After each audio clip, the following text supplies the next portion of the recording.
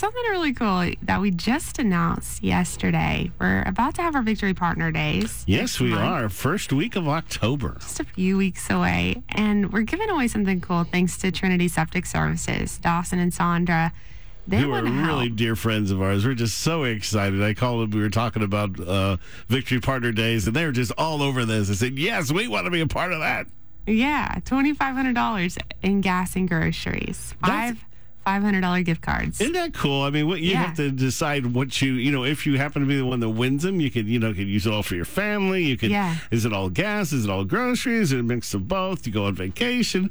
It's really wide open for you just to, just as a blessing. I think everybody, whether you've had a good or a tough time, everybody needs blessing. And I'm so thankful for Dawson and Sandra for jumping ahead and being a part of this, because this Victory Partner Days, if you give any gift beginning now all the way up to that first day to midnight of the first day of that Monday night, which is October 4th, you're automatically entered to win. Doesn't matter what you give, whether you give $10 or $1,000, doesn't matter.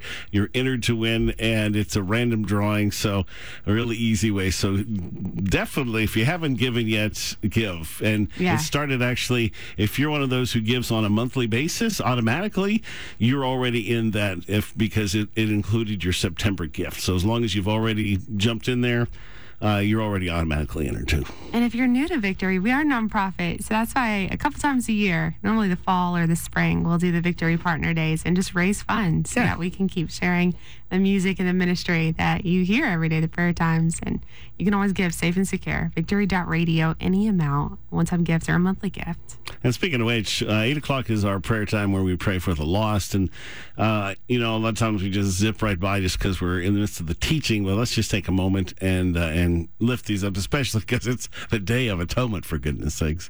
Father, we just love you. Thank you so much for giving us clear pictures that we can see and understand, even though sometimes we have to dig in and study to grasp it all. Thank you for the clarity of that. We thank you that your name, Jehovah, is glorious, is strong, and it is mighty. And as we come through Jesus, through the blood of Jesus, Yeshua, I thank you that that blood is sufficient for anything and everything, for every failure, even the millionth time where we stumbled and bumbled. I thank you that it is more than enough. Yes, we can never come to a day where you are not more than enough to solve the problem of our inadequacies, our failures, our sin, and our rebellion. So, Lord, we ask that you just wash us and cleanse us and purify us this very day. And especially, Lord, that you would set your hand upon those who don't know you, that every bit of teaching and instruction, every song, every word that's spoken on Victory would begin to draw and woo them to your heart, that they might come to know you are the only answer. And you're an answer that they need this very day. So, Lord, would you move on the hearts of men this day? Save to the uttermost. In Jesus' name. Amen. So we are talking, obviously, the Day of Atonement. It begins tonight all the way through tomorrow night. It's Yom Kippur. It's which is Yom is day, Kippur is atonement, Day of Atonement.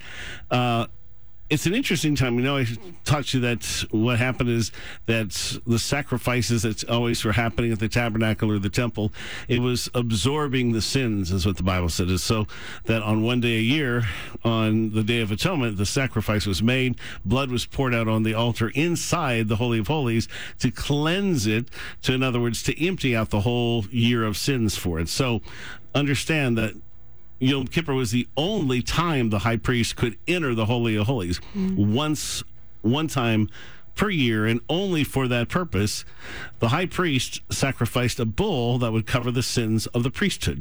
He would be totally covered in blood from making the sacrifice. Otherwise, he couldn't even have entered in. Then he would go through the veil that separated the holiest of places from the rest of the temple, The veil represented the separation between God and man due to man's sin. Now, obviously, Jesus was and is that veil. So when he died on the cross for sin, which separated us from God, the veil, his body, was torn or broken. So he went into the Holy of Holies, this priest, to pour the blood on the cover of the Ark of the Covenant. Now, it's called the Kaparet, or the mercy seat. The Kaparet, obviously, if you just throw out the vowels, you have the same K-P-P-R as Kippur. So it's very related to the same word. They both mean purge or atone, expiate, and propitiate, all those big fancy words. Essentially, it's the cross. It's the paying of a ransom to redeem or to atone by offering a substitute. The blood of life of an innocent animal was required in exchange for the blood of life of a guilty person. A sacrifice was required, or in the case of Jesus, one of humanity, man for man. The priest entered with incense before him as he approached the Ark of the Covenant, sprinkled the blood on it on this most holy day of the year. Now, the rabbis agree that the priest had a certain motion when he poured or slung the blood, and it was kamatzlif, and it means as if they were whipping someone. So think about that. He's got this blood and he's flinging it as if he's using a whip. Now, here's how it's written in the Mishnah and the Babylonian Talmud. The motion is once upwards, 7 times downwards, aiming to sprinkle neither upwards nor downwards, but kamatzlif, making the movement of swinging a whip. Now, some have suggested that originally it was the word kamatzliv, a V rather than an F, like a cross is what that means, instead of like a whip. But the obvious implications of this were too much for the Jewish sages, and it was changed to kamatzlif instead. So early on, there's the whole symbolism. When they prayed over the goats, they crossed their hands. So there's crosses in all the symbolism and everything that happens in all of the feasts, but I think that probably just pushed them a little too far. But here's where else it happens. After the bull, the high priest would take 2 goats to cover the sins of the people. Aaron is to offer the bull for his own sin offering to make atonement for himself and his household. Then he's to take the 2 goats and present them before the Lord at the entrance to the tent of meeting. He's to cast lots for the 2 goats, 1 lot for the Lord and the other for the scapegoat. So there's 2 goats, 1 for the God and 1 for scapegoat.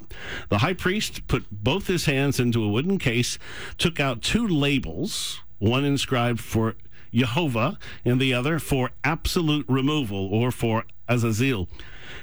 Aaron shall bring the goat whose lot falls to the Lord and sacrifice it for a sin offering. All right, so this is for the people. They've already cleansed the priests. The Lord's goat symbolized Jesus Christ, who took upon himself the penalty for our sin. So our sins have been transferred from their soul to his, from their blood to his blood. And he's died for their sins, and the sinner is judged to be perfect as if he's never sinned. So in that ceremony, as it were, all those sins were covered. Now there's 2 goats, the other goat. But now again, when you pray for this goat, the priest crosses his hands and lays them on the heads of the goat.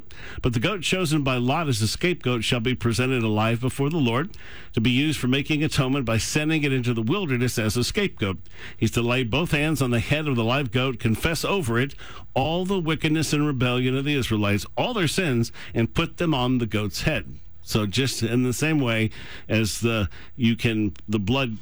sin is in the blood, the confession can then transfer those sins to it.